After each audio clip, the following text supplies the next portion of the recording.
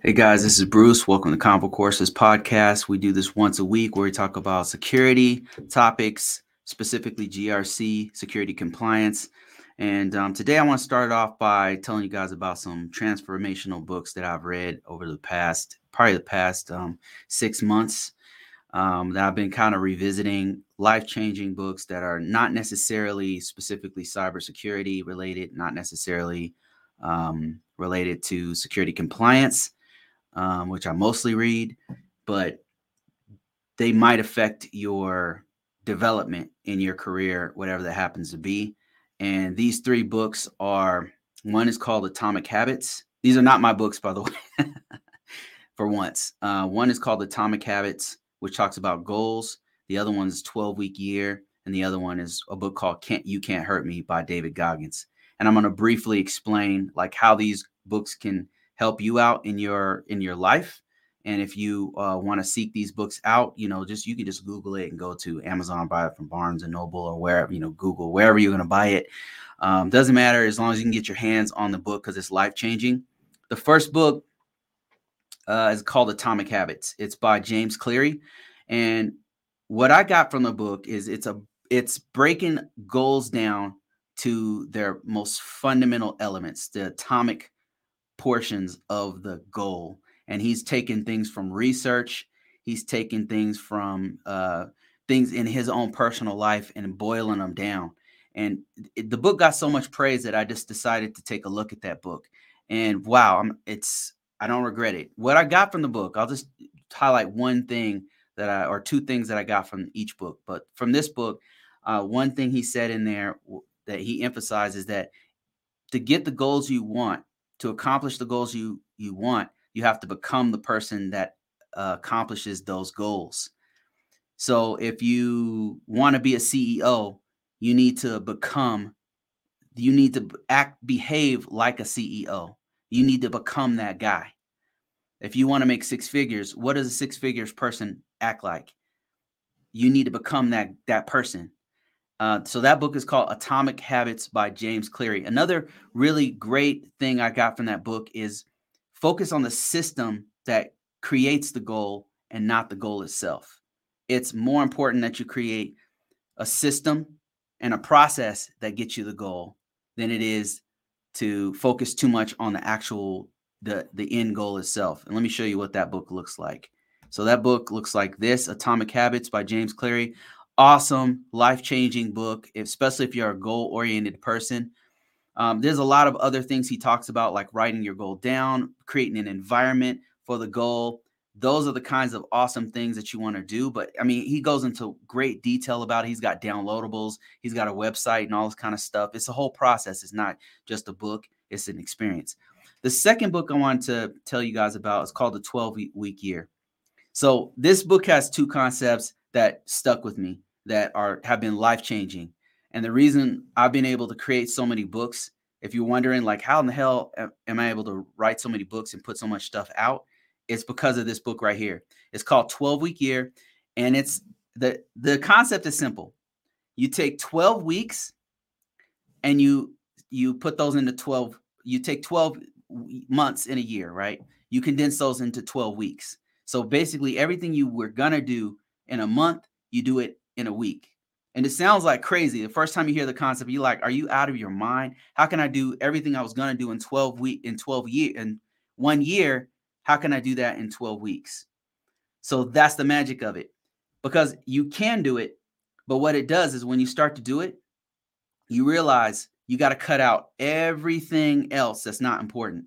You got to focus on just what's absolutely important. And you got to cut out all the fat.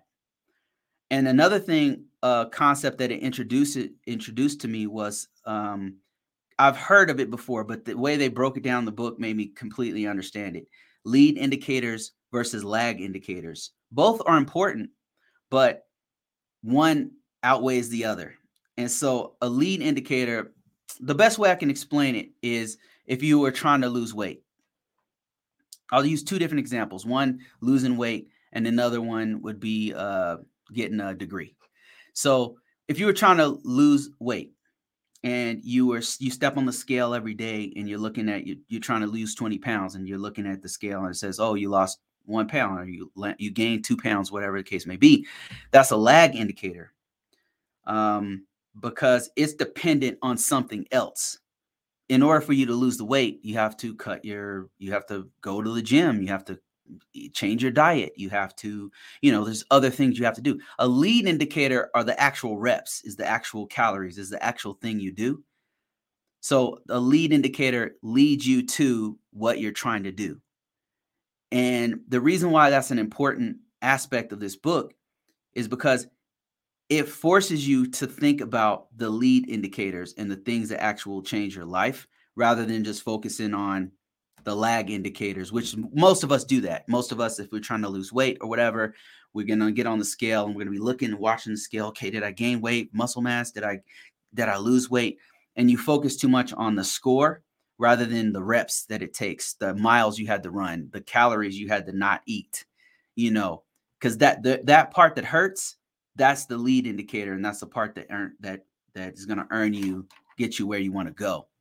And the 12-week year is it's powerful because it forces you, if you think that it's not possible to do everything you were going to do in 1 year in 12 weeks, if somebody put a gun to your head, if somebody kidnapped your kids and said, do this in 12 weeks or you're going to die, I bet you find a way. And so if you have a 12-week year, it's forcing you to do everything that you have to do to accomplish that goal, and it strips away everything else you were going to do. I'll give you a specific example from my own life. So my goal for the year was I was going to learn another language. I was going to get in shape, get a six-pack abs. I was going to earn another $100,000 a year. I was going to, what else was I going to do? I was going to, I wanted to easily run 3 miles. I wanted to buy real estate. I had like 15 different things I wanted to do, right? I started the 12-week year, and I had all this whole map of how I was going to do it all. In the first week, I felt like I was going to die, because I was literally doing everything it took, but I was like, okay, I can't do all this stuff. A realization hit me, is that I'm doing too many things. I got to focus on one thing, maybe two. So I cut everything else out. It forced me to think about the most important thing that I absolutely want to do in 12 weeks, in 1 year. If I had 1 year and there was nothing else I wanted to do and accomplish, it forced me to take the most important thing and focus on that one thing at a time. One thing. And so that's what I did. I started focusing on writing. And that's how I've been able to write so many books. Lead indicator versus lag indicator for your degree. Let's say you applied it to your career path in your degree, in your certification, whatever it happens to be. A lag indicator would be really whether or not you passed. Let's say you were taking A+ certification. A lag indicator would be if you were taking, if the test itself actually is a lag indicator. You take the test, you fail it. You failed the core 1 of the test. A lead indicator would be you read 3 books. Your lead indicator is I read 3 books on this topic. I took 2 courses on this topic. It's the reps. It's the time you put in. And so why the lead indicator is so important is because what ends up happening is you set a goal for yourself. And when you go after that lead indicator, you will automatically get the lag indicator. I hope that makes sense. So 12-week year, super important book, life-changing. It's been super powerful. And that's the way I've been able to write all these books so quickly, is because if somebody pointed a gun to my head and said, you absolutely have to get this certification, you absolutely have to get this degree, you had to get an A in this class, how are you going to do it? You're going to do everything in your power. You're going to cut out all the partying, all the drinking, all the clubs, I don't do any of that stuff. But if there's things that I do that are distractions from actually getting stuff done, and whatever those things are, a 12-week year is going to cut all that stuff out. So, and force you to just focus on what you absolutely need to do for the next 12 weeks, 3 months. The last book I want to tell you guys about and I think I saved the best for last, is this book right here called You Can't Hurt Me by David Goggins. So the reason why this is so important, there's a lot of things in this book that were very powerful, but the most powerful thing for me was one thing he said in this book, which is definitely going to be a quotable till the end of time, I think, when people finally realize it. He said, don't focus on the things that you think you deserve. Target the things you're willing to earn. So think about that for a second. When I heard that in the book, first of all, this book is about a dude he was a Navy SEAL. He was special forces in 3 different services. He was special forces in the Navy as a Navy SEAL. He was special forces in the Air Force. He was special forces in the Army.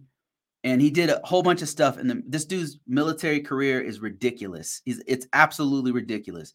So, and if you've been in the military, you know what that really means, right? I was in the military, and not many people can do what he did. Nobody can do what he did. I mean, very, very few people can do what he did. So, anyway, this guy did it, and what he learned at the end of the book, I'm not even going to ruin for you guys who are real serious and actually going to go through this book. For me, the ending of the book was really powerful. I didn't see it coming. And but one thing he said in the book was that don't focus on what you think you deserve. Target what you're willing to earn. And it hit me in the heart because I was thinking to myself, it made me think about the reasons why I'm so angry all the time. I'm bitter and I'm angry, and it's not something I lash out. People don't see it. Like if you meet me, you'll never know. But I realized I'm so bitter and angry, and the reason why is because I think I deserve more than what people give me. Whether it's at my country, the organizations I work for, my family and friends. I do so much. I feel like I do so much that I deserve more, but I'm not getting it. Reciprocal in my relationships. I don't know, respect, more money at the organization I work for. I feel like I put in so much work. But here's the thing. It doesn't matter what you think you deserve from all the people who you sacrifice yourself for and do all this stuff for. It's what's more important is what you're willing to earn, because you can't force people to give you back the love you think you deserve. You can't force people to respect you at the certain level that you think that you deserve. You can't, but what you can do is learn to love and respect your own work so that it doesn't matter what other people think about you. It doesn't matter even if they give you praise. You're like, well, I appreciate that. But you know that you've done 100 things for this person or for that organization or for yourself that you've already given yourself praise for. You know there's no way they can ever pay you back for what you've already done that they don't even know you did. So you're just like, well, I appreciate what you're saying, but the respect and love that you have for yourself will far outweigh, because you earned it for yourself. I hope that makes sense.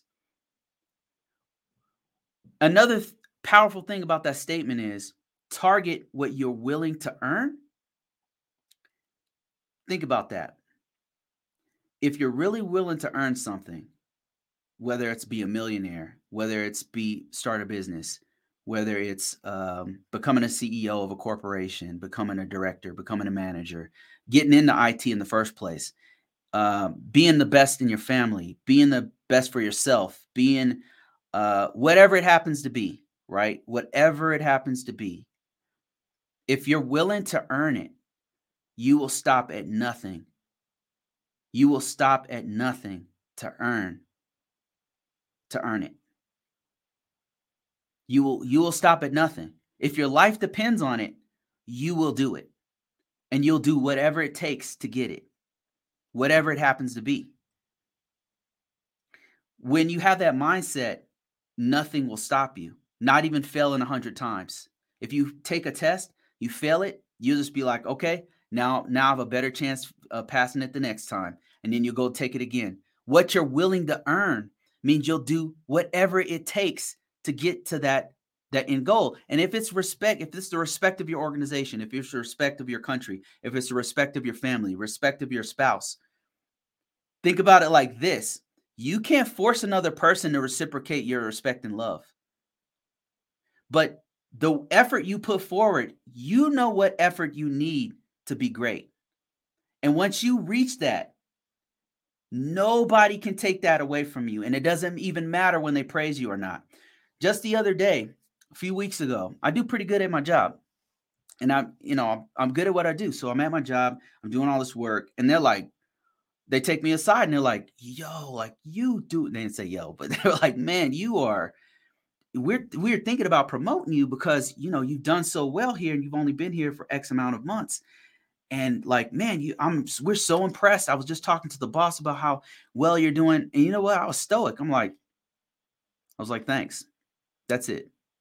Because I've done 100 things for them that they don't even know about.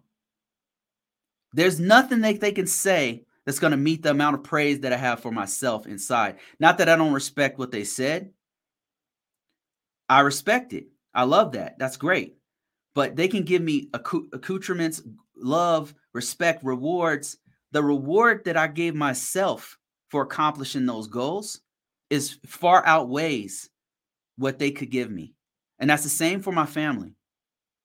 That's the same for this country, for the United States of America. There's nothing that they can say to me. There's nothing that they can give me. A Purple Heart, of nothing that they could say that's going to be more than what I gave to the average American people who don't even know what I did. There's nothing they could. So if you target what you're willing to earn, the reward is its own reward. And that's what this book is talking about. It's a powerful book. This book right here. So those 3 books are life-changing. So if you can pick up, let me just kind of go through them again. The first one was Atomic Habits by James Cleary. Great book that breaks down in its purest form how to make habits that accomplish goals. 12-week year, condensing an entire year's worth of work. What you would normally do, whenever you do your New Year's resolution, think about all those, but doing them in 3 months, 12 weeks. It's a psychopathic way but you'll go into beast mode if you read this book because it tells you how to do it. And then the last book is the one I was just talking about, which is You Can't Hurt Me by David Goggins. It's really a biography of an incredible dude. And what I got out of it is how to run this race, this marathon called life. It goes way beyond your career, and it goes into how to go more hard in your life, in your whole life, not just your career, but everything, every aspect of your life. So those are the 3 books. I hope that you guys go out and go get I have nothing to do with these books. You're not going to, if you click the link that's in the description, it's not going to give me money or anything like that. I just thought these books greatly affected me, have made my life better. And I think that if you check these books out, they got an audio version of these books. You can download them. You can get the hard copy of it. You can get the paperback of it. You can get the Kindle. They've got all kinds of discounts. Go ahead and grab the books and check them out. These are life-changing books. You should really spend your time with them. These are not books that you're just gonna whip through. It's probably something I've already revisited a couple of these books twice. It's a reference book for your life. These are life-changing books. Okay, let me get to the questions that you guys have here. I'm not going to talk about just books all day long, but let me see. Somebody said, hey, Bruce, what projects should I learn to apply to my resume for cybersecurity? What projects should I learn to apply to my resume for cyber? It depends, Jay Penn, what you're trying to do. What are you trying to do? Because cybersecurity is a very broad field.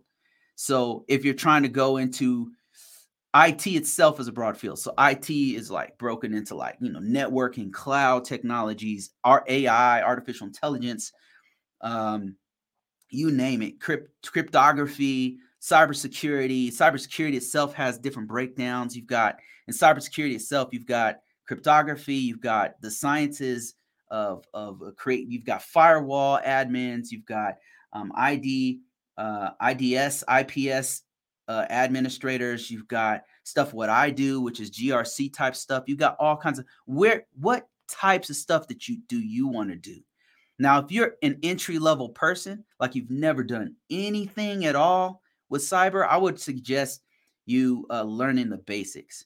So the common body of knowledge that I tell everybody to do, if you don't know it already, is A+ certification. The CompTIA A+ does a really good job of breaking down all the most important things you need to learn. And those include things like, what's the difference between a server and a client? Mobile devices, how do they work? What's the difference between that and a server? What, just basic things that you need to know. Networking, basic networking, cloud technology, basic security best practices. And you said, that's what I'm stuck on in college right now, entry level. I'm interning right now. That's awesome. Interning for what? Are you doing IT? Are you doing IT stuff in interning? Because if so, that's great.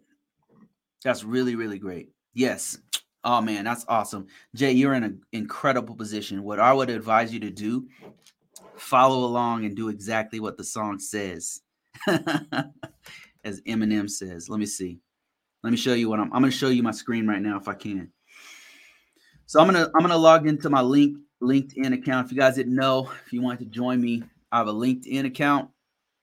Let me see if I can. Oh man, I didn't log into this thing. Let me see. Let me see if I can log in this thing real quick. Okay, hold on. Give me a second here. Give me a second. So I would encourage, while I'm logging in here, I would encourage you to create a LinkedIn account. Let me show you. I'm going to show you my LinkedIn account. And if you didn't know, I actually have man, I look crazy on LinkedIn. I apologize for my face. Oh my God, it's weird seeing myself do this, man. It's so weird.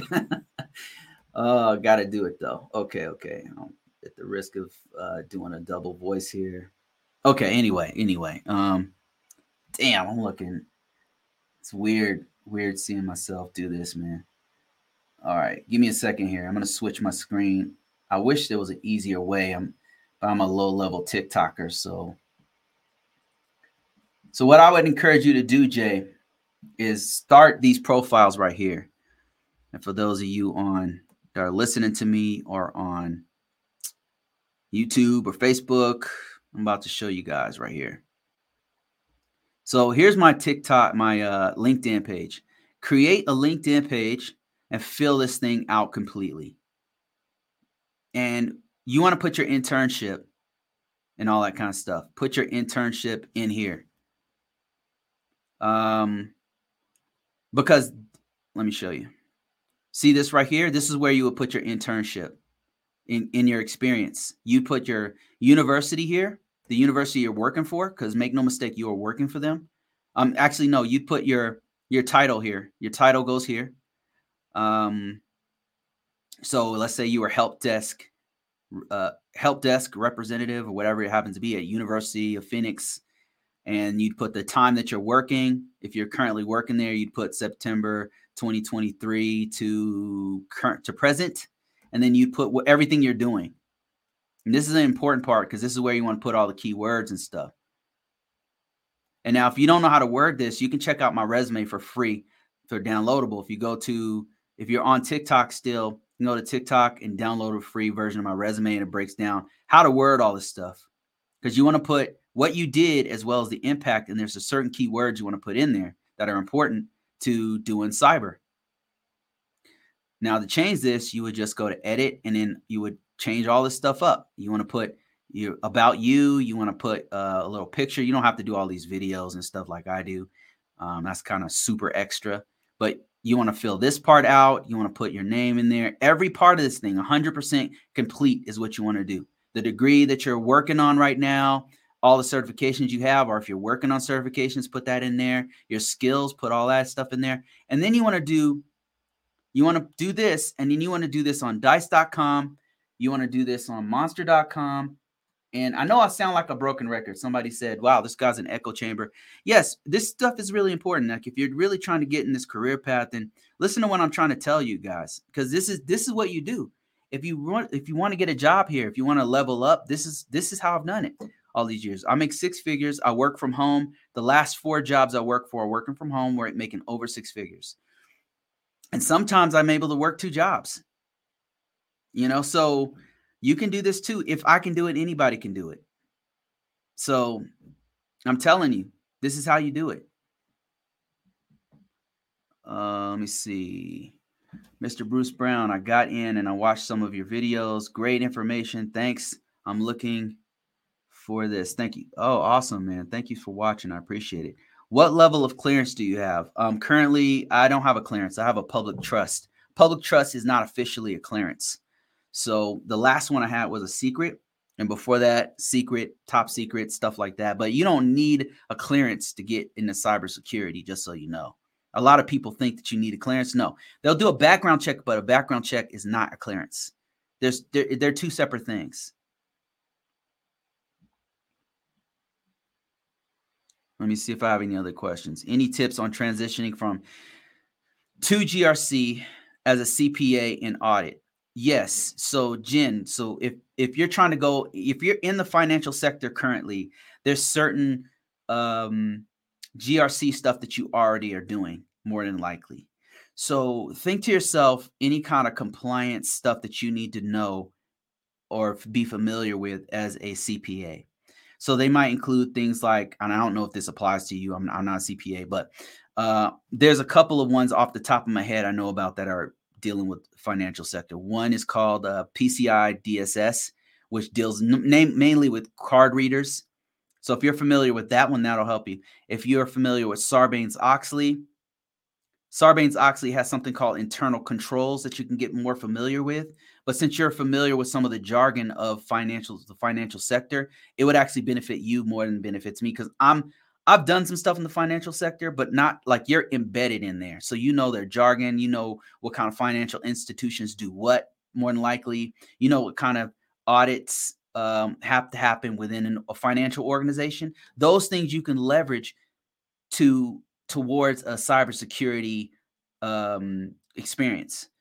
And that will help you into getting into the banking sector, into investing, into CPA organizations or whatever. And how you would leverage that, if I were you, is do the Security Plus. If you don't have any kind of background in IT, if you're like really green with IT, like you don't know anything, then I would start with something like an A+ certification, or you can do Google support IT. But the reason why I suggest CompTIA A+ is because that's the one I did. That was the first one I did. So I know their common body of knowledge is relevant to the career I'm talking about. And also I know how marketable that one is. It's more marketable, in my opinion, than Google support IT. So I would, if you have no idea what to do, start with something like an A+ certification. If this is the first one, it's not going to be easy.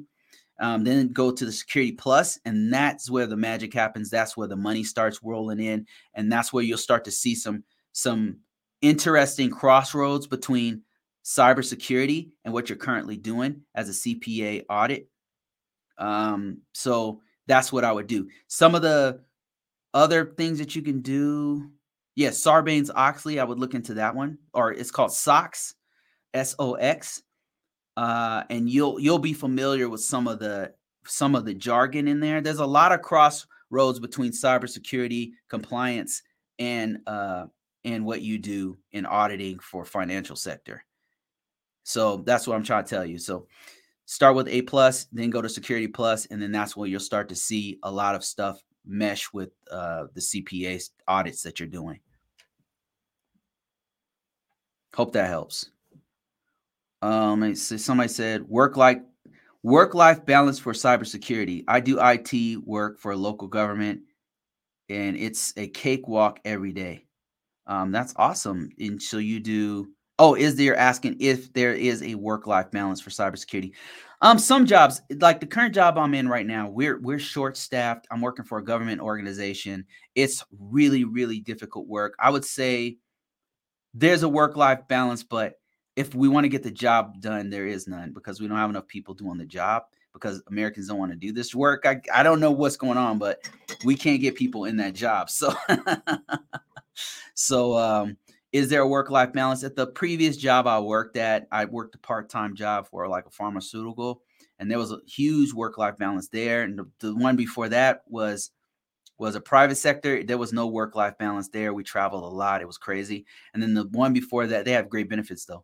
And then the one before that was another government agency. Again, we just didn't have enough bodies. There was no work-life. It depends on what position you get, whether or not you have a work-life balance, and how much work you're willing to put in. So, hope that answers your questions. Mr. Perry says, driving GRC organizations need it, especially as governance levels make security efforts effective. Absolutely. Because that's a great point, Perry, because I've noticed a lot of times the IT department will not listen to us unless GRC is involved, unless the governance of the organization mandates that they do cybersecurity, that they do GRC work, that they adhere to policies. If there's no policy, and it's not important to the organization, then the IT department's going to be just going to give you an FU. They're going to put up the finger and say, listen, we got work to do. I don't have time to listen to you tell me what to do. You know, so governance means that the organization from the top is making sure everyone is doing what they're supposed to do, from getting training, basic training on security, training, awareness, to making sure audit logs are on, to making sure documentation is up to par, to making sure they have a security control documentation on this or that system. Those are all governance. Like it's like making sure the organization is doing what they're supposed to do in compliance with upper level federal laws and legislation. Let me see. Somebody said getting a bachelor's degree in business administration with a concentration in cybersecurity. Well, first of all, congratulations. I think that's a great move. The I can't speak on business administration, but cybersecurity is a hot career path. The one thing I would say, Richie, is to go ahead and get a certification if you can before you get out of school. If it's possible, I would suggest a Security Plus or something like that. But even with what you have with your degree, it's going to be great. It's going to go a long way. So with your business background, and if you're older, you have more experience, you might be able to get yourself into like a management type position, because they really need like a level-headed people who are familiar enough with IT to help the directors and the decision makers make those decisions and guide the rest of the organization. Let me see. Can you explain BGP? If you know, no, I don't know WAN stuff, man. I can't. I know a dude. If my man, if he jumped on, he could break it down for you. I cannot explain BGP or OWFPS or open shortest path first is what it's called. Open shortest path first. I can't explain those things. That's not my routing protocols and all that kind of stuff is way beyond me. I can't explain that stuff. Navi says, "Hey Bruce, what do you think about 4-Day Work Week by Tim Ferriss?" That's a great book. I read that one too. Awesome book. Tim Ferriss, a huge fan. He's an incredible dude, very smart, very capable guy.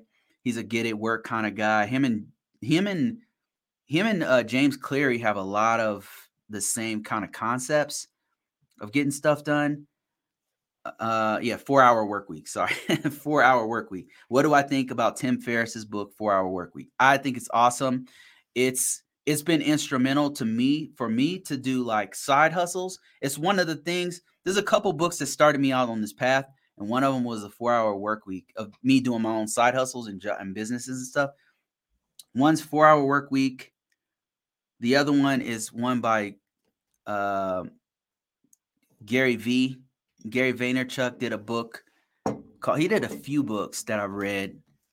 One was called Crushing It, and then the other one was called Jab Jab Right Hook.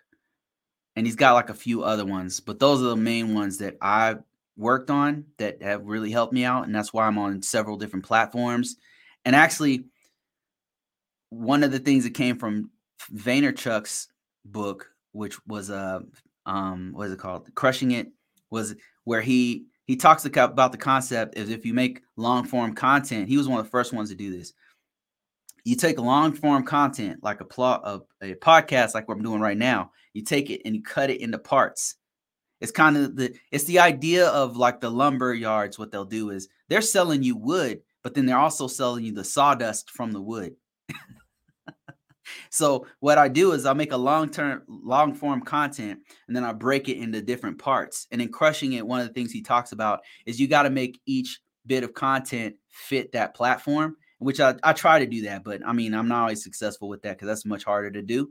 But the 4-hour work week is making your day more efficient by doing things like getting virtual assistants and stuff like that. So I started employing that. That definitely works.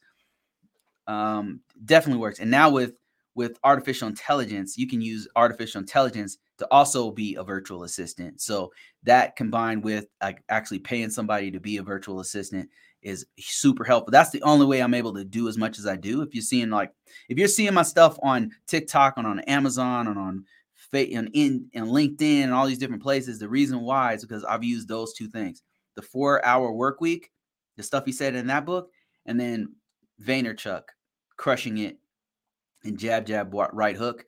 You just combining those two things like has been super helpful, and they do work.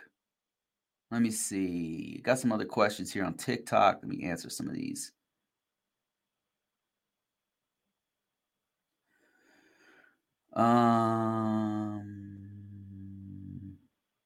Does it help to go into cybersecurity with a criminal justice degree? Yes. So I started off in criminal justice. I was a police officer in the Air Force, which at the time was called security police, and then it changed the name to security forces. And so I did law enforcement and I did security, and I had a degree in Uniform Code of Military Justice. The UCMJ was my specialty, along with the M16A2 rifle and the 9mm. Man, I could shoot. But so that was my bread and butter, like criminal justice, right? And I feel for police officers. That's a thankless, hard job. So I did that, and I had a criminal justice degree. And when I when I transferred into computers, what I found was a lot of the concepts in criminal justice fit right into cybersecurity, like chain of custody. That's really important to forensics. Forensics itself has a whole section for digital forensics, which has many of the same concepts that you have in criminal justice. And then the law, actually, several laws are foundational to cybersecurity. A couple off the top of my head. One is called the Privacy Law of 1974, and another one is the E-Government Act of, I can't remember what year it is, but it spawned a couple of other regulations that we all are using right now without even knowing it. One is called FISMA, and then there's a couple of federal privacy laws that the federal government is supposed to, that people in the federal government are supposed to adhere to. So the laws that pertain to cybersecurity will be very not necessarily familiar, but how they're implemented throughout the organizations will be familiar to you if you have a criminal justice degree, because you'll know like how that law was derived and then how it applies to this organization, what they're doing to apply that to the organization, for example. So those are some similar things. And then another thing is your background with criminal justice will help you in certain departments, like the Department of Justice. It will help you out. Any kind of forensics, it'll help you out. If you do any kind of if you go into any kind of 3-letter agencies that do investigations, like the FBI, they would look into your criminal justice background will help there. Any kind of investigations, from Air Force OSI to the CSI and the Navy and the Marines or whoever, like any branches, any kind of investigations, your criminal justice background would actually help you out a little bit. And then also compliance. It will, if you go into like security compliance, it also helps you out there because you'll know like, okay, I know that where this legislation came from, and now I know why the organization is applying this in their policies. So because a lot of times the organization has to enforce the laws that are coming down from the federal government, and that kind of lines up with your degree in criminal justice a little bit. So that's where it's helped me out, and that's where I saw some of the concepts are similar. And I had a background mostly in security, so physical security. So I understood completely authentication, authority, access controls. Those things I came like, I just got it. I'm like, okay, yeah, I get this. That makes sense that you would have an access list and only people on this access list would be have a need to go into this area, and here's why and all that kind of stuff. So yes, the answer your question. Super helpful. Is it hard to break into cyber without a degree? I want to get in, but with just experience in entry level. It's gonna be hard to break into some jobs. Some jobs are gonna be more difficult. But if you're trying to get your foot in the door, you will be able to find those jobs. I'll put it to you this way. It's like a checklist, and the more things you have on that checklist, the easier it's gonna be for you to get a job. The number one thing on the checklist is gonna be having experience. So that's the hardest thing for most people to get, including students. So if you have that, you've actually checked off one of the hardest things on the list. Another thing would be that's going to help you is going to be a degree. A degree is very helpful. It's going to open up more doors for you. And then another thing would be a certification. It's going to open up even more doors. The more things you have checked off, the more skills you have, the more things you have, the more doors it'll open up. So I hope that helps. You can find jobs that don't require a degree or a certification. As a matter of fact, if you go to LinkedIn, if you go to Indeed, if you go to Dice, if you go to Monster, you go to any of the top job sites in the US, they'll have a filter even. You can search for help desk jobs, and then there's a filter that says no experience, no degree, and you'll find those jobs. They don't pay as much, but it's a great way to get your foot in the door because the more experience you have, the more money you can make. And then the more time you have working that job in that experience, the more time you have to get a certification or even a degree. And sometimes they'll even pay for it. They'll even pay. An organization sometimes will pay for you to go to school or to go to a boot camp and help you to get the degree, because the more certifications you have, the more money that they are going to be able, the more opportunities they're going to have because they're training up all their people. Okay, let me see. Walter says, any online schools you can recommend for someone who works many hours that you can recommend? Yes, so I would recommend a couple. There's one. I went to the University of Phoenix. What can I say that's good about the University of Phoenix? It is very expensive. They run it like a business. It's a huge multi-billion-dollar corporation. It's not cheap, but you will get a degree out of it. That said, the one I would recommend would be WGU. Now, I didn't go there, but many of my friends did, and a lot of people I know. Yeah, truck driver. Yeah, you could do this degree. It's an online degree. It's an accredited college. They have lots of good stuff, and it's at an affordable price. And I'm sure people here can attest to it. There's people here who are alumni of WGU. WGU, yes. So alumni will tell you. You guys that are alumni of the WGU, go ahead and tell Walter about the colleges. Anybody else can you guys tell Walter about can you suggest any colleges that you've either gone to or have a degree from or you're working on right now that you would suggest that he go to? He's a truck driver. He works very long hours. He's on the road. He'd have to like be studying in between as he's driving. He'd have to be going to truck stops and then, studying before he sleeps or whatever. Can you guys suggest anything to him?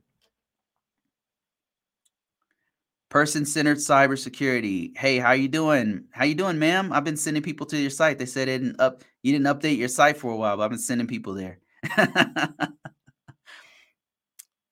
Let me see. So people are suggesting places for Walter to go. Appreciate that. Let me see if there's any other TikTok questions here.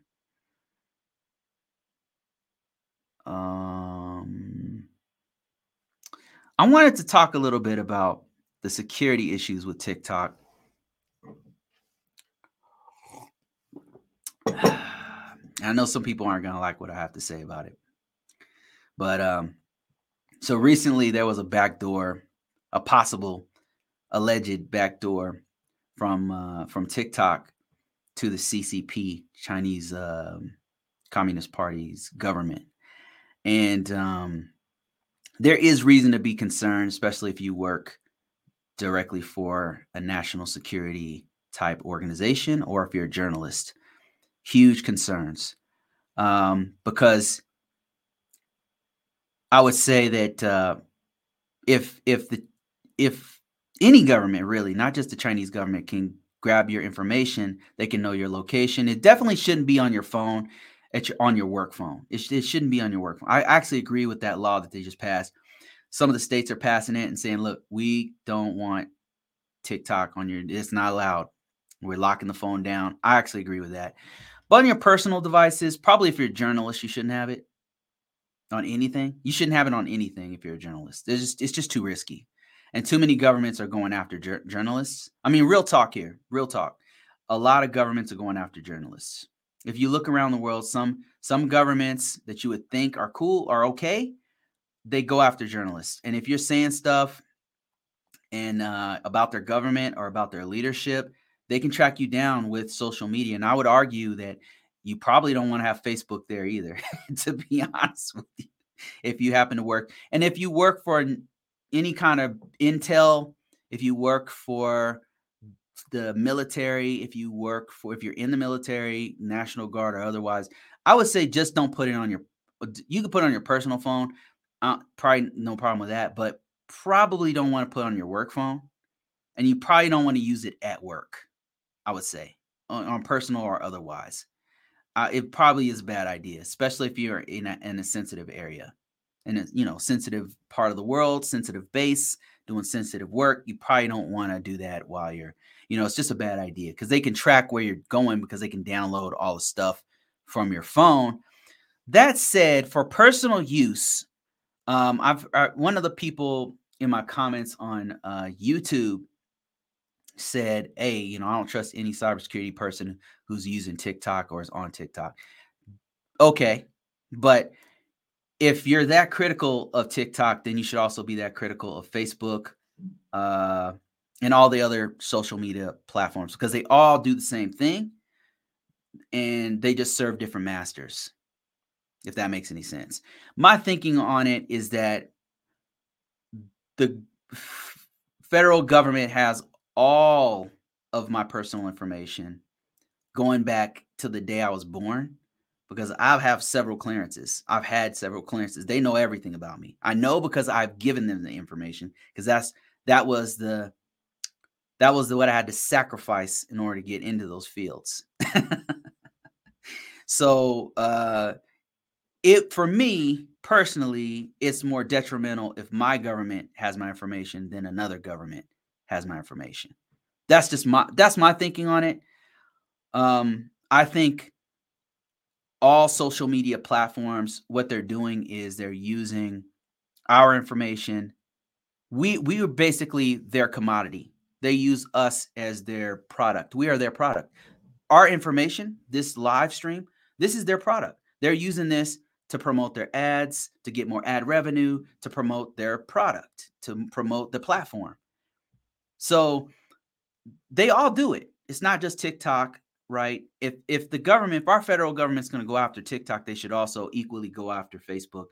I would say Facebook is more detrimental to us as individuals because, I mean, they can do way more damage and have done way more damage because they're literally here, allowing people to put out false narratives, not only allowing it, but promoting it sometimes.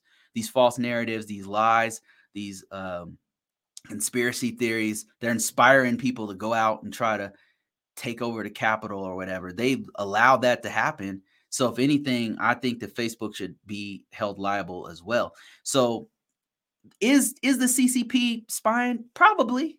Yeah, I wouldn't doubt it. I mean, why? Yeah, sure. Do you have a reason to be concerned? Not any more than you should be concerned about Facebook and YouTube and all the other social media platforms. I'm just being completely real with you on the nature of what's happening here. So that's my take on it.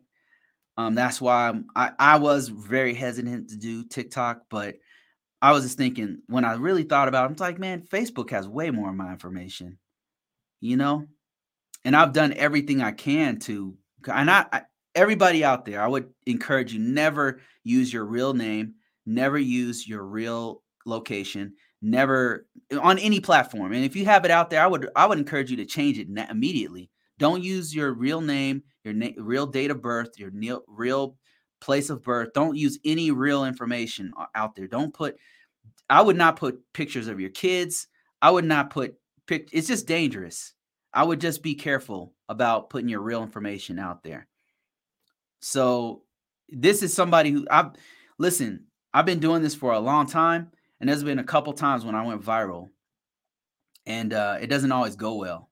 You know what I mean? Because no matter how positive you think your information is, somebody out there is going to think that you said the worst thing possible about them, their family, their country. You said something that you think is completely benign, and they hear it and they lose their minds, and they're going to try to track you down. That's happened to me more than once. Good and bad, by the way, but good and bad. Okay, let me see. It's been 6 months since I made a cybersecurity video. I'm in training for fitness competition. Oh, wow. What are you doing? Are you like running a race fitness competition? And I've been making videos for that channel. I'll be making cybersecurity videos soon, though. Oh, awesome. Awesome. I'm looking forward to it. I'll send more people your way. I send people to your video about the CompTIA CSYA Plus, I think it's called. It's like a SOC analyst certification. I send people there because I like your breakdown of it. Let me see here. They use Azure. Okay, let me see. They use Azure for workers and stuff. Any recommendations for learning it? Azure? I would ask the group like that. I've got a couple cloud experts here. Anybody have any recommendations on learning Azure? I think it's AZ900 that you want to check out. If I'm not mistaken, somebody correct me if I'm wrong. There's a couple of cloud experts on here that jump on here from time to time, and they can break it all down for you. Let me see. Got some other questions here. Comments, questions, complaints. I'm here for you guys right now. Open topics. Anything you guys want to discuss, I'm open to it. Let me see here. Okay, here's another comment question. It said, you just read books to prepare for the cert. I personally do more than read books to prepare for the certs. And let me ask some of the experts. I got a lot of cybersecurity people who are watching me right now. What are you guys? Somebody just said, do you just read books to prepare for certs? What do you guys do? I want to know what you guys do so we can help this person out. For me, I don't just read books. So what I'll do is I'll do labs. It depends on what I'm studying for. If it's more of a hands-on type thing, I'll do some labs. I take notes on the books that I read, and then I study my notes. For me. That's how I retain information the fastest. I'm a tactile learner. If I write it down, I pretty much got it. Another thing I'll do is I'll watch videos about it. Videos for me personally are not as good for me personally. but I will watch them to kind of refresh my memory. I'll like watch videos over and over again about that specific thing. They're good for like if I'm on the go, if I want to listen to something while I'm walking around or something where it's like refreshing my memory. But for the most part, writing down for me helps the best. And another thing, the last thing I'll do is I'll take tests.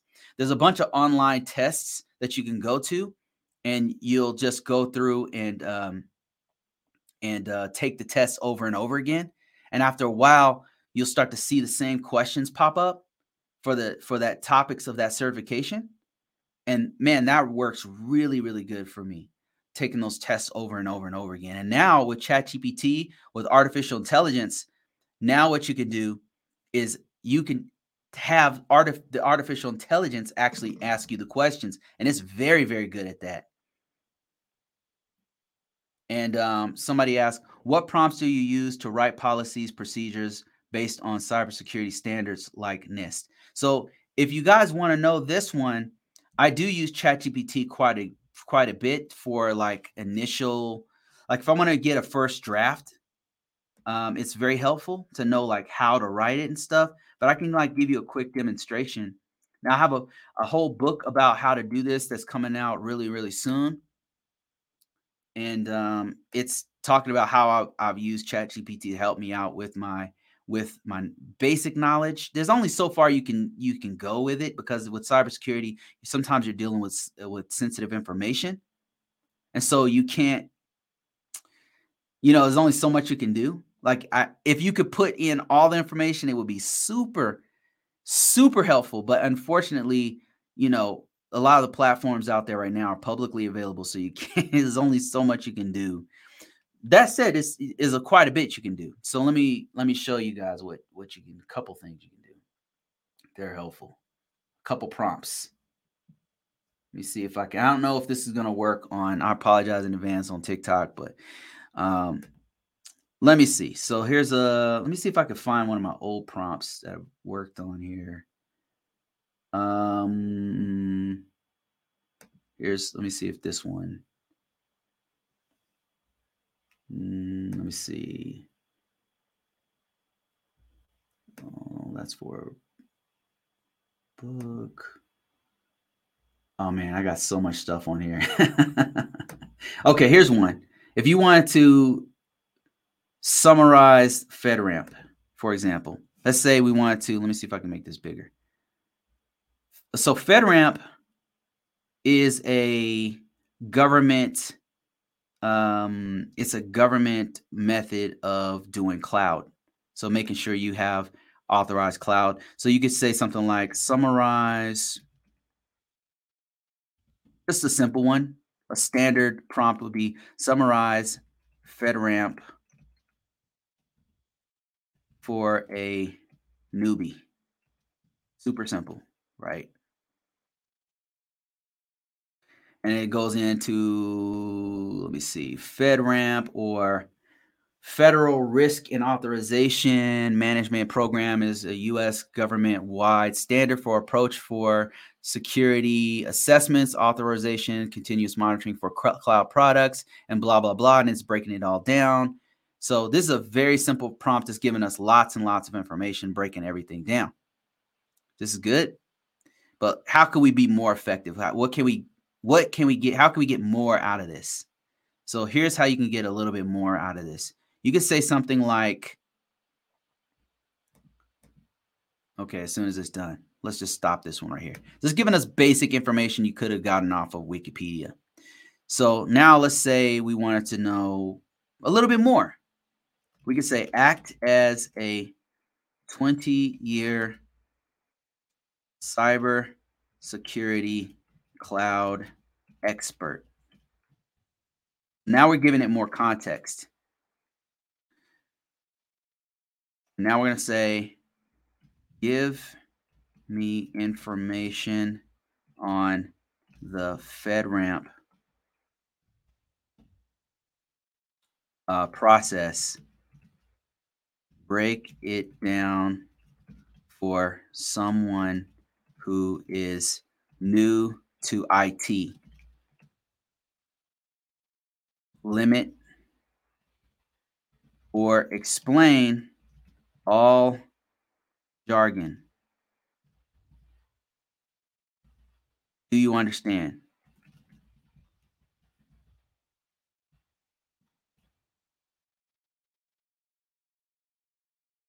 Absolutely. And it says, I'll explain the FedRAMP process in simple, jargon-free way. Imagine you're a principal at a school and you're thinking about hiring a bus service to transport students. You'd want to make sure that the bus driver is safe and follows all necessary regulations, right? That's essentially the FedRAMP, what the FedRAMP does for U.S. federal government. When they want to use cloud services, they are online spaces where data can be stored, and then it goes into the audit process.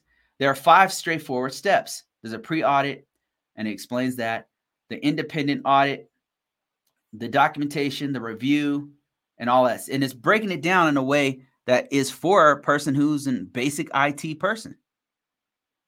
And then another thing you can do, which is really cool, is you can have it write a test for you if you happen to already be involved in cloud or FedRAMP.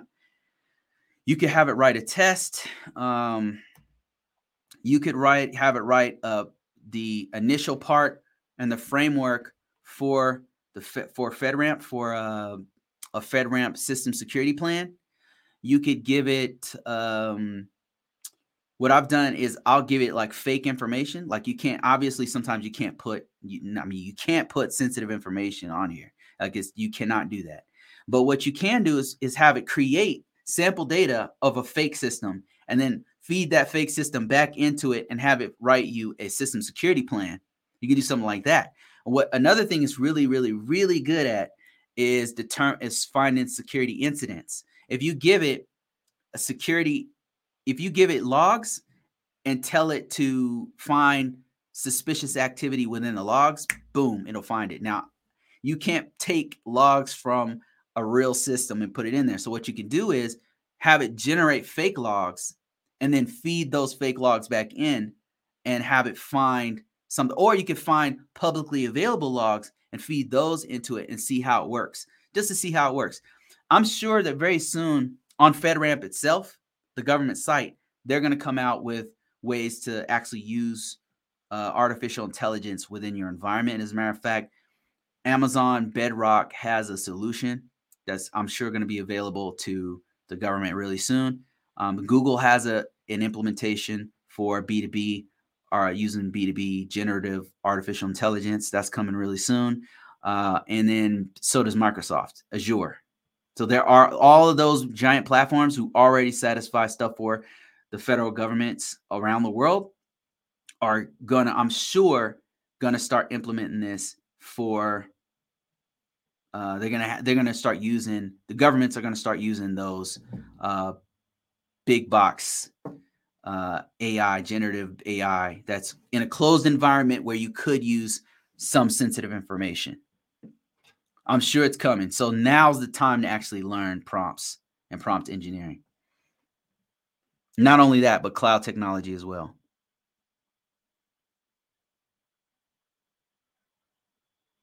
Let me see if I got any more questions here.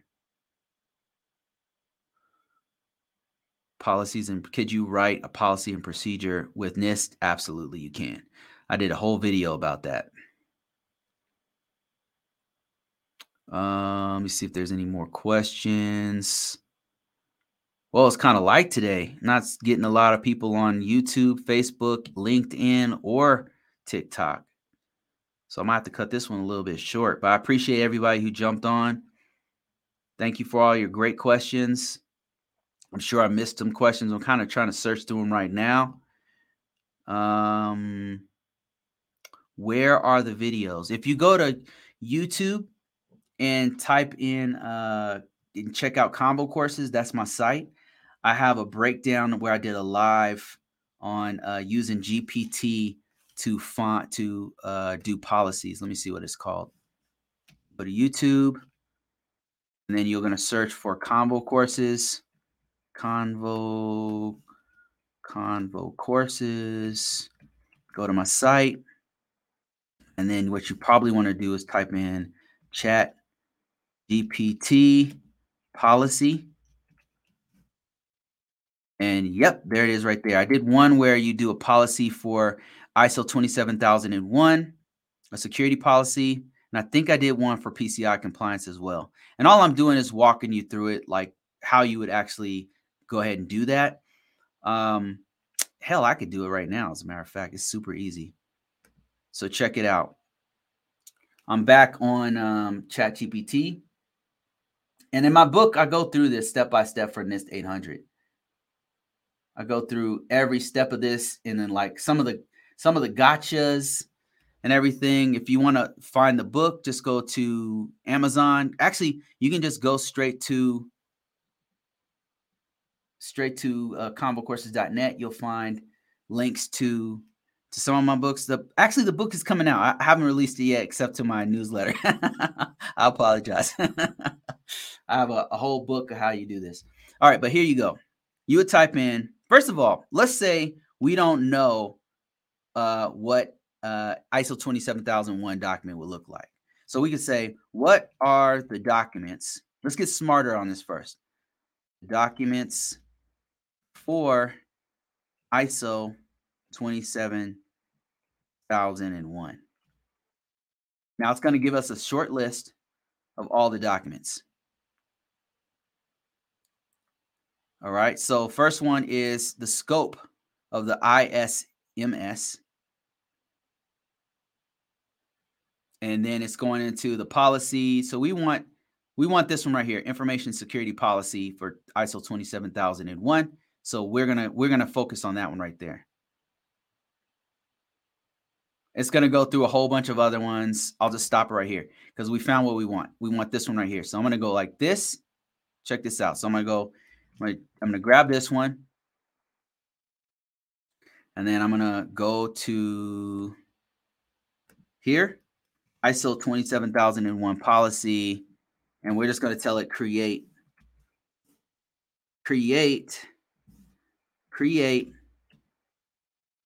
Let's do this the right way. Act as a 20-year cyber GRC expert. GRC policy expert. Create a comprehensive policy. And then we'll just say it like this. And now the best thing you could do is give it some sort of an example. Like if you already had a template that you can go by, you could copy and paste in here an example of what you want to see. The more context you give generative AI, that goes for Bing, Bard, all of the other ones that are out there. They're getting better and better every day. Like the speed at which these things are getting better is crazy. But anyway, let's just start with this right here. Let's say for a system called ISO 20 billion. I'm just making stuff up, y'all. 20 bill. Now, watch this. It's going to hallucinate a fake system and give us a template. There it is right there. It starts off with an introduction that describes the purpose of the actual policy itself. Then it describes the scope of the actual document of the system that we came up with. Goes into the objectives. Now, this is doing a couple things for us. This is educating us on the structure that we need to do for our own, for our real policy in the end. This is great because we could just go ahead and copy this thing. I'll show you how to do that in a second. And there's other plugins that you could use. You gotta be careful with plugins. But there's plugins that you could use to actually transfer this to a Word document or a PDF after it was done. One of the gotchas of this, as I was writing my book that focuses on the NIST 800, I did a whole breakdown on how you can use this for the NIST 800, which is coming soon. I've only released it to a few people on my newsletter so far, so I can get the reviews from my people. And anyway, so let's copy this real quick. You would copy this and put this into a Word document, and then you start working on that Word document from there. But anyway, one of the gotchas for my book that came up, the book's coming out really, really soon. Look for it within the next week. I'm going to release it for free, just like I do to all you guys who watch me. I don't have many people watching here. I don't have anything to worry about. So you guys are, the people who watch me are dedicated, like super dedicated. Normally people who watch me. So what I'll do is give you guys a free copy of it, and then I'll ask for a review. And those reviews help me out with financially, they help me out because that's how Amazon like ranks you. So that's why I give it out for free, if you were wondering. So anyway, so that one of the gotchas of using NIST 800, a GPT for NIST 800, or any of the other ones is that you kind of got to know you got to know it doesn't exempt you from knowing the material. If you're thinking, this is going to replace me, this is going to replace my job, how are we going to be able to do? Well, listen, this thing hallucinates so much that there's a lot of wrong information there. You really got to read through it, and you really got to know where it's wrong. Like, for example, a lot of the generative AI, the large language models that are out there, if you just type in, give me a breakdown of the NIST 800 risk management framework, it's going to tell you about risk management framework version 1, which doesn't include prepare, and which has a different set of security controls. Most organizations are going off of revision 2. I know that because I know this field. Like, I've been working in this for a long time. So as soon as it said that, I was like, wait a minute, it's missing some controls here. It's missing this control and that control. This control was in the last book. I knew that because I'm a subject matter expert on it. It's an extremely good, helpful tool, but it's not a replacement.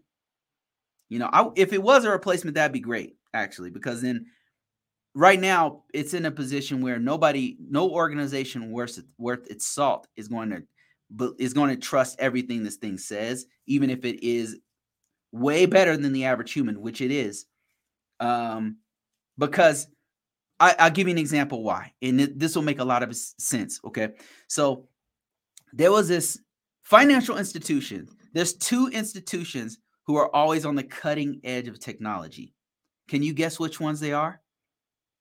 One is the porn industry, and one is the financial sector.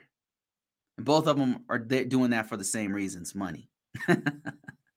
So in the financial sector, what they found was they started working on generative AI way before it got popular. They've been working in like labs and research labs and stuff. And so what they found was it freaking works. It works. It can call numbers. They have a few that were really accurate and was able to, like, at something like a 60% level, accurately predict and to make them profit over and over again. The reason why they don't rely heavily on it and then start using it for like their main customers and main clients and stuff is because if one day it gets it wrong and they don't know why, it's too much risk. It's too risky. Do you know does that make sense? If they don't know why it's getting the answer right, then when it gets the answer wrong, it could be catastrophic. You got to know why it's getting it right. And that was the problem. They didn't know why it was getting it right 80% or 65% of the time or whatever it was. It was getting it right. But then they were like, how is it getting it right? They don't know. They don't know how it was getting it right. So then they're like, we can use this on the back end as like a research tool, but we can't use this. We can't rely too heavily on this because we don't know why it's getting it right. So the one time it gets it wrong, the level of risk is too high. It could be catastrophic and they won't even know why. It bet on say Airbnb. When Airbnb was going down, it bet on it and it got it right. And it's like, man, how did it get right? But then that one time it bets on, I don't know, Delta Airlines, and it's like, oh, it's going down, but it's betting on Delta Airlines, and then Delta Airlines just tanks. But they don't know why. It's too risky. And it's the same thing with cybersecurity. If organizations are dealing with people's livelihoods, they're dealing with the reputation of organizations. They're dealing with real world incidents that are happening that could destroy, that are can be very corrosive. Like they got to stop and they got to know why it stopped. They got to know every part of the process as they're doing incident handling, for example. And if you introduce some black box in there that does everything for you, but you don't know why it's doing what it's doing, it's just too risky. There's a level of risk that it has to be open source within your organization. You have to know every part of what's happening and every person who's doing everything so that you know the level of risk that you're dealing with. If you put everything into a black box, you don't know the level of risk, and you don't want to handle. There's certain things like your money, your reputation, people's lives, resources that can tank the whole organization that you don't want to put too much in the hands of a black box that you don't know what it's doing. Now, at some point, they'll figure it out. And at that point, all of us are probably out of a job. But until then, we're good. Okay, somebody said, Cut the Corner says, just on simple math, GPT-4 makes a lot of mistakes. Yeah, it's not there yet. It's going to be there eventually, but right now it's just not there. It's incredible. Don't get me wrong. It's incredible. Like it's so intuitive sometimes. I mean, I'm actually using it quite a bit, and I'm blown away every time. But there's certain things that I'm like, what? Every now and then, like the risk management framework stuff. It consistently gets it wrong, and I'm like, to the point where I have to write the prompt in a certain way that it forces it to get it right because I tell it the answer. I'm like, I've got to word it in such a way that that it can't get it wrong. I have to say, write a system security plan for NIST 800 risk management framework, Rev 37. Revision 2 that has the prepare step as the first step, and then ask my question. I've got to put all the context in to the question so that it already knows which which special publication to use, which revision it is, and then ask the question so that it gets it as close to right as possible.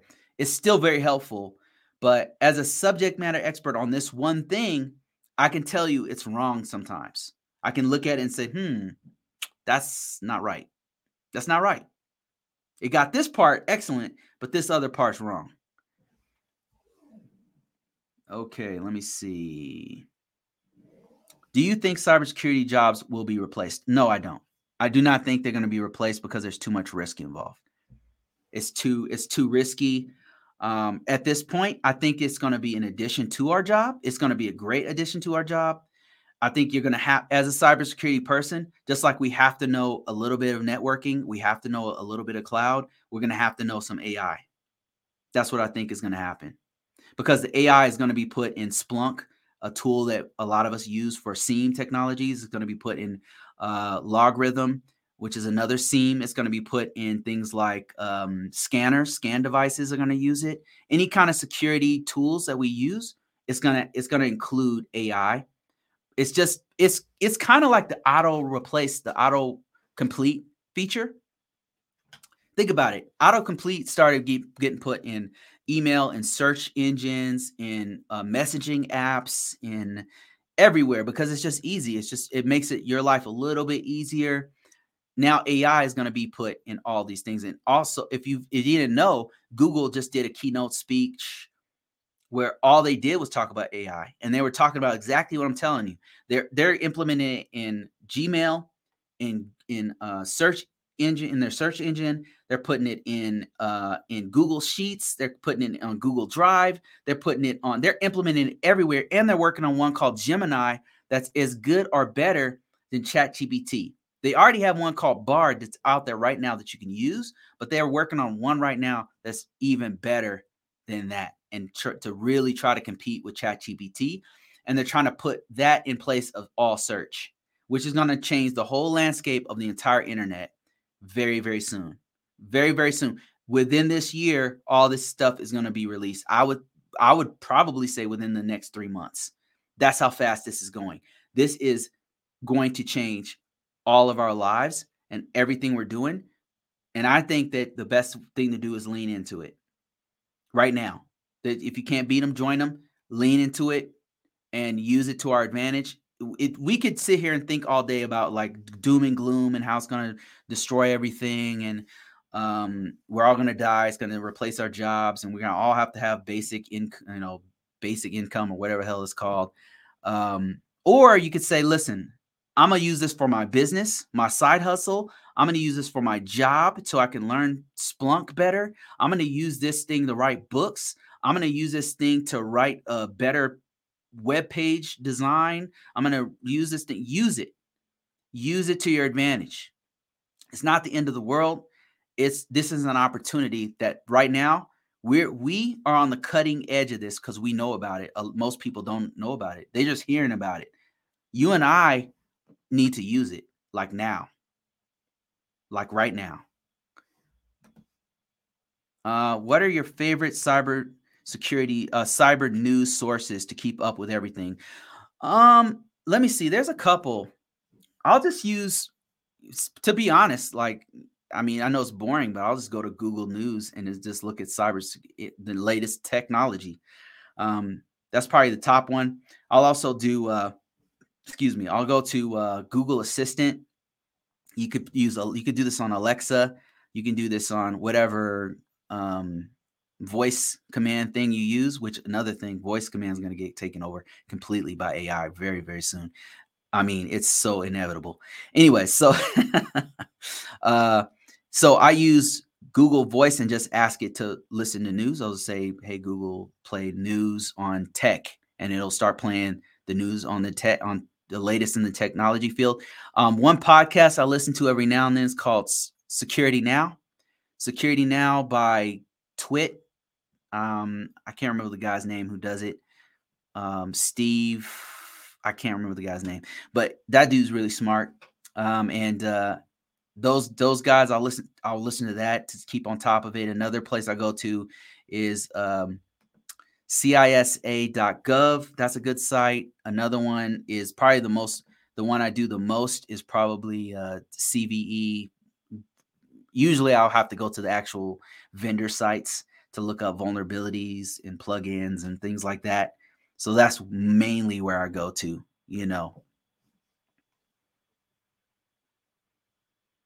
Can you invest in Gemini? I think it was called Gemini. Let me just make sure. I don't want to lie to you guys.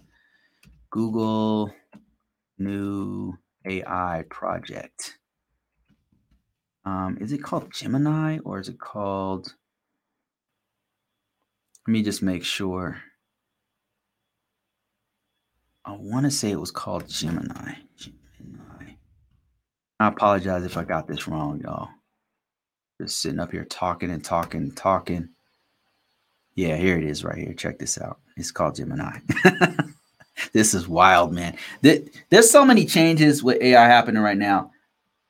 I have not had, in my career and doing this all these years, I've not experienced anxiety like I have right now.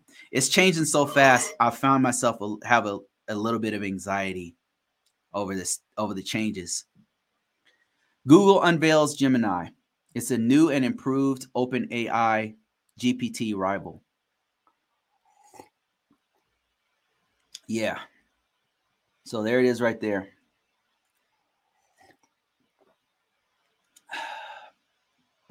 Bard is getting a big upgrade. Bard already got this big upgrade, by the way. But they're working on something way bigger than this called Gemini. Yep. Can you invest in it? I mean, you'd have to invest in Alphabet, which is a very expensive stock that owns Google and DeepMind and all the other stuff that they have going on. So this is going to change us as a species, I'm sure. And my thinking is this: we got to lean into it. We as IT people need to know about it, so we can know like where the where the downsides are. You know, it's not all good, but we have to be, if we want to be on the leading cutting edge of it, we got to know what to do with it, how to use it, you know. What are the books? Are you referring to the books that I talked about in the very beginning of this? So in the very beginning of this live, I mentioned 3 different books that I think that are life-changing that I think you should check out. And they don't really have to do directly with security. They're great for like a life hack. And one is called Atomic Habits by James Cleary. The other one's called 12-Week Year. And the other one is called You Can't Hurt Me by David Goggins. So David Cleary's book is Atomic Habits, which is breaking down like what is the best way to accomplish your goals. And it's by making habits that make those goals more than possible, make them happen. And then the other one is 12-Week Year, which is taking your entire year, any goals you had for the year, and condensing them down into 12 weeks. That means you're treating 1 week like 1 month. And if you think it's impossible, read the book, because I've implemented it, and that's how I've been able to write. Man, I wrote 4 books in the past few months. Yeah, in the past few months I've written. It just got me off my ass. Like I had a few that are just waiting there. And it's like, what are you doing? Like, why would you sit on these books? I'm like, man, I'm gonna make a move. I'm gonna make this happen. And I start moving books. So the last one's called You Can't Hurt Me by David Goggins. David Goggins, more of a biography of David Goggins' life. And this dude is a military genius. Dude's a military beast. He's a special forces. He made the special forces in 3 different branches of the military. He's got he's like an ultra runner, and he's talking about how he's able to do it.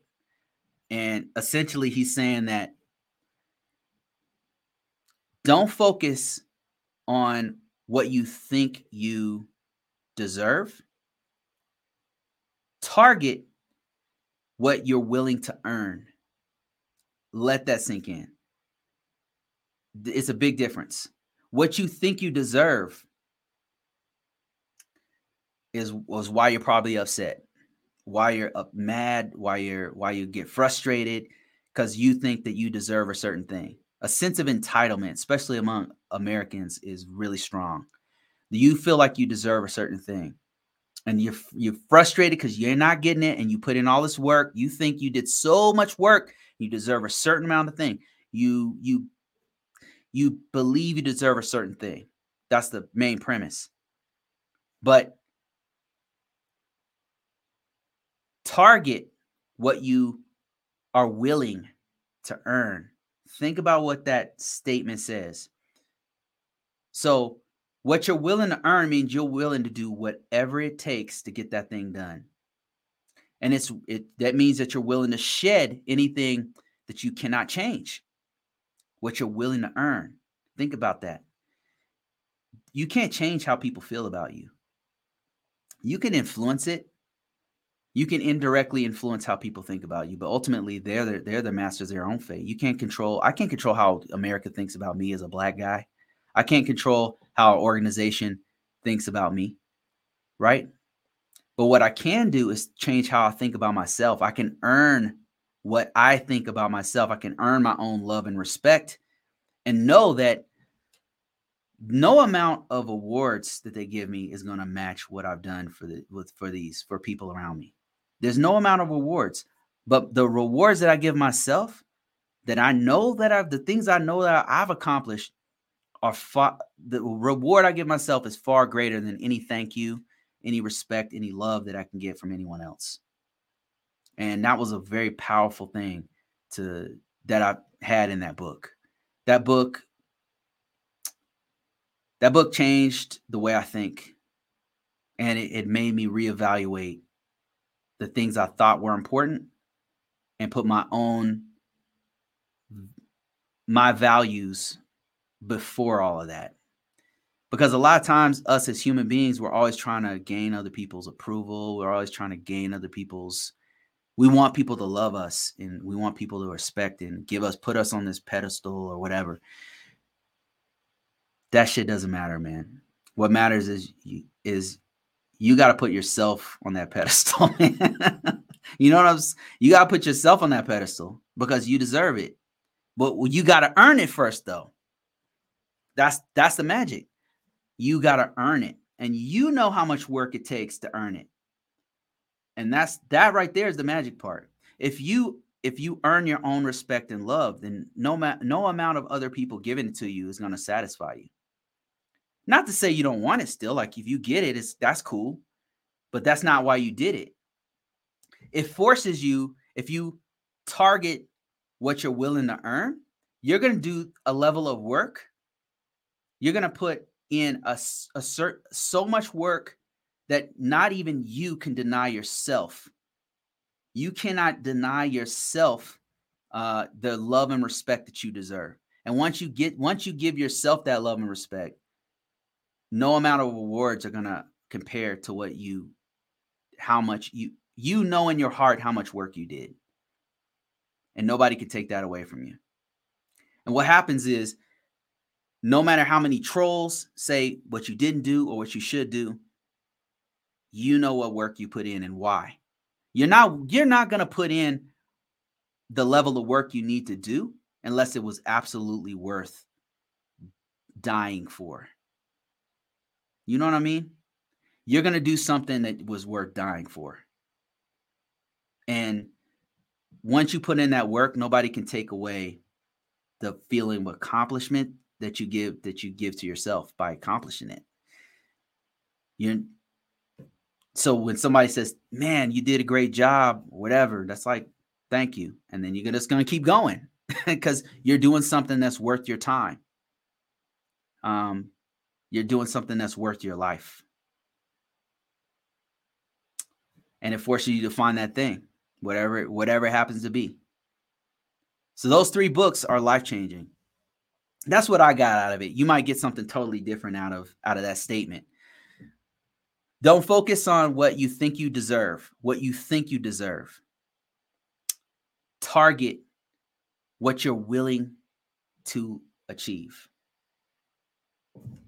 What it meant to me, it was like getting stabbed in the heart, because I was like, damn. That one statement in that book was like, I was like, oh my God. I started evaluating myself. I started thinking, like, you know where it hit me? I realized I was really angry. And why? I realized why. I knew I was angry, but I realized why I was angry. And the reason why I was angry is because I do a lot and I feel like I deserve better treatment. But then here comes David Goggins saying, you're entitled. You feel like you deserve something. You're delusional. What are you willing to earn? Target what you're willing to earn. And what that meant to me is that there's only a few things that I directly control, and that's my own mindset. Everything else, I can't control how my kids think about me. I can't control how my spouse or family or friends think or what they're going to do. I can't control what they're going to do. But I can control how I feel about me. Target what you're willing to earn. Earn your own love, your own respect. And if you can actually apply it to anything in your life, your spiritual life, your career, like, what are you willing to earn? Are you willing to earn that certification? Really? How willing are you? How willing are you? Are you willing to fail a half a dozen times? How willing are you willing to earn that certification? Are you willing to earn that degree? Are you willing to earn it? Ask yourself that question. Seriously. And if the answer is no, then walk away. Do something else. It's just a hardcore. It's just hard. It's just, and that kind of like hardcore male energy struck me right. It slapped me right in the face. And it was exactly what I needed. It was exactly what I needed to kickstart me. I start targeting what I'm willing to earn. Because if your life depended on it, would you be willing to go for it? If somebody kidnap your kids and put a gun to their head, God forbid, but would you do it? Would you accomplish it in 12 weeks? Could you do it? The answer is yes. That you can do anything. If the stakes were high enough, what's the second book? The second book is called the 12-week year. Think about that. It's taking all the goals you would have taken in a year, like everything that you were gonna do when you did your New Year's resolution. And I'm gonna do this in 12 months. I'm gonna do this in 12 months. Whatever that is, think about what it is. This is what I did. I did this. I listed down everything I wanted to do in 12 months. And then I condensed it, into 12 weeks. And what that does is it forces you to truly evaluate what you want to do, because you can't do them all. You can't do them all. So now you're down to like one or two things that you absolutely want to do. Here's the book right here, by the way, 12-week year. And once you do that, it forces you to look at the lead indicators. And that's another concept in the book that was very powerful, is that you got key indicators and you got lead indicators. And most people, lead indicators and you got lag indicators. And most people focus on lag indicators. And if you want to know what those are, it's like if you wanted to lose weight, if you want to lose 20 pounds and you get on the scale and you see that damn, okay, I lost 3 pounds. I got to keep going, right?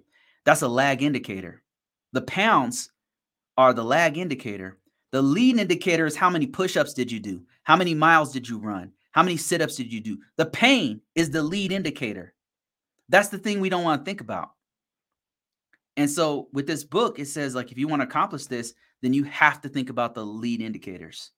And if you can do every day, do 80%, like you set yourself a goal every day. Every day to lead to the week, that one thing being done. The thing that you would have done in a month, you're going to condense it into 1 week. I know it sounds crazy, but I'm telling you, I listed everything I wanted to do in a year, everything I wanted to do. And it was a huge list. It was like real estate. I'm going to write X amount of books. I want to get in shape and have 6-pack. I want to make $100,000. I want to, all this stuff. Like I listed this whole big ass list. And then I broke them down. I was like, 12-week year. Okay. And this week I'm going to do this, and this. I got 3 days in and I damn near killed myself because I was really doing it. I was like really going down the list. And then what I realized is that this is unsustainable. I can't do all this stuff. And so what I did was I ended up cutting off everything, all 12. I had like 12 different things. All 12 things, I got it down to one thing, which was writing. That's one thing I want to do above all else. If there's nothing else I do, I want to write. That's why I'm writing. If you are wondering how the hell am I releasing so many books, it's the 12-week year. I'm not even playing around. I'm not playing around at all. I'm going for it. And there's this, I watch MMA sometimes, and there's this one dude named Adesanya, the style bender. And there's this one fight he had where this dude was whooping his ass. He was getting rocked. And if you've ever seen the style bender, this dude is really talented. It's this Nigerian dude who's from New Zealand or something. And this dude he's so talented. The dude's so smooth with it. He's a tactician with it. But he gets in there and he just he gets rocked, man. This dude, he's getting right. His face is all swollen up. And he's about to go, like he's in this round, and it's so bad that the ref takes him to the corner. He's like, "Are you good? You good? What do you want to do?" And he's like, he mouths the word. You can't hear him say it, but he's like, he nods and he says, "I'm ready to die." What it is a mindset. He's saying, I would rather die than lose this fight. I will go as far as this fight will take me. I'm going to do whatever it takes to get that certification, to get that degree, whatever it is. That's the mindset you have to have for the 12-week year. And that's the mindset that he talks about in the book that David Goggins talks about, and You Can't Hurt Me.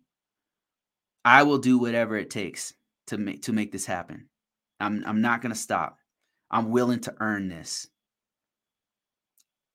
And if I fail, I'm going to get up and I'm going to try harder. And I'm going to keep doing it until it's done.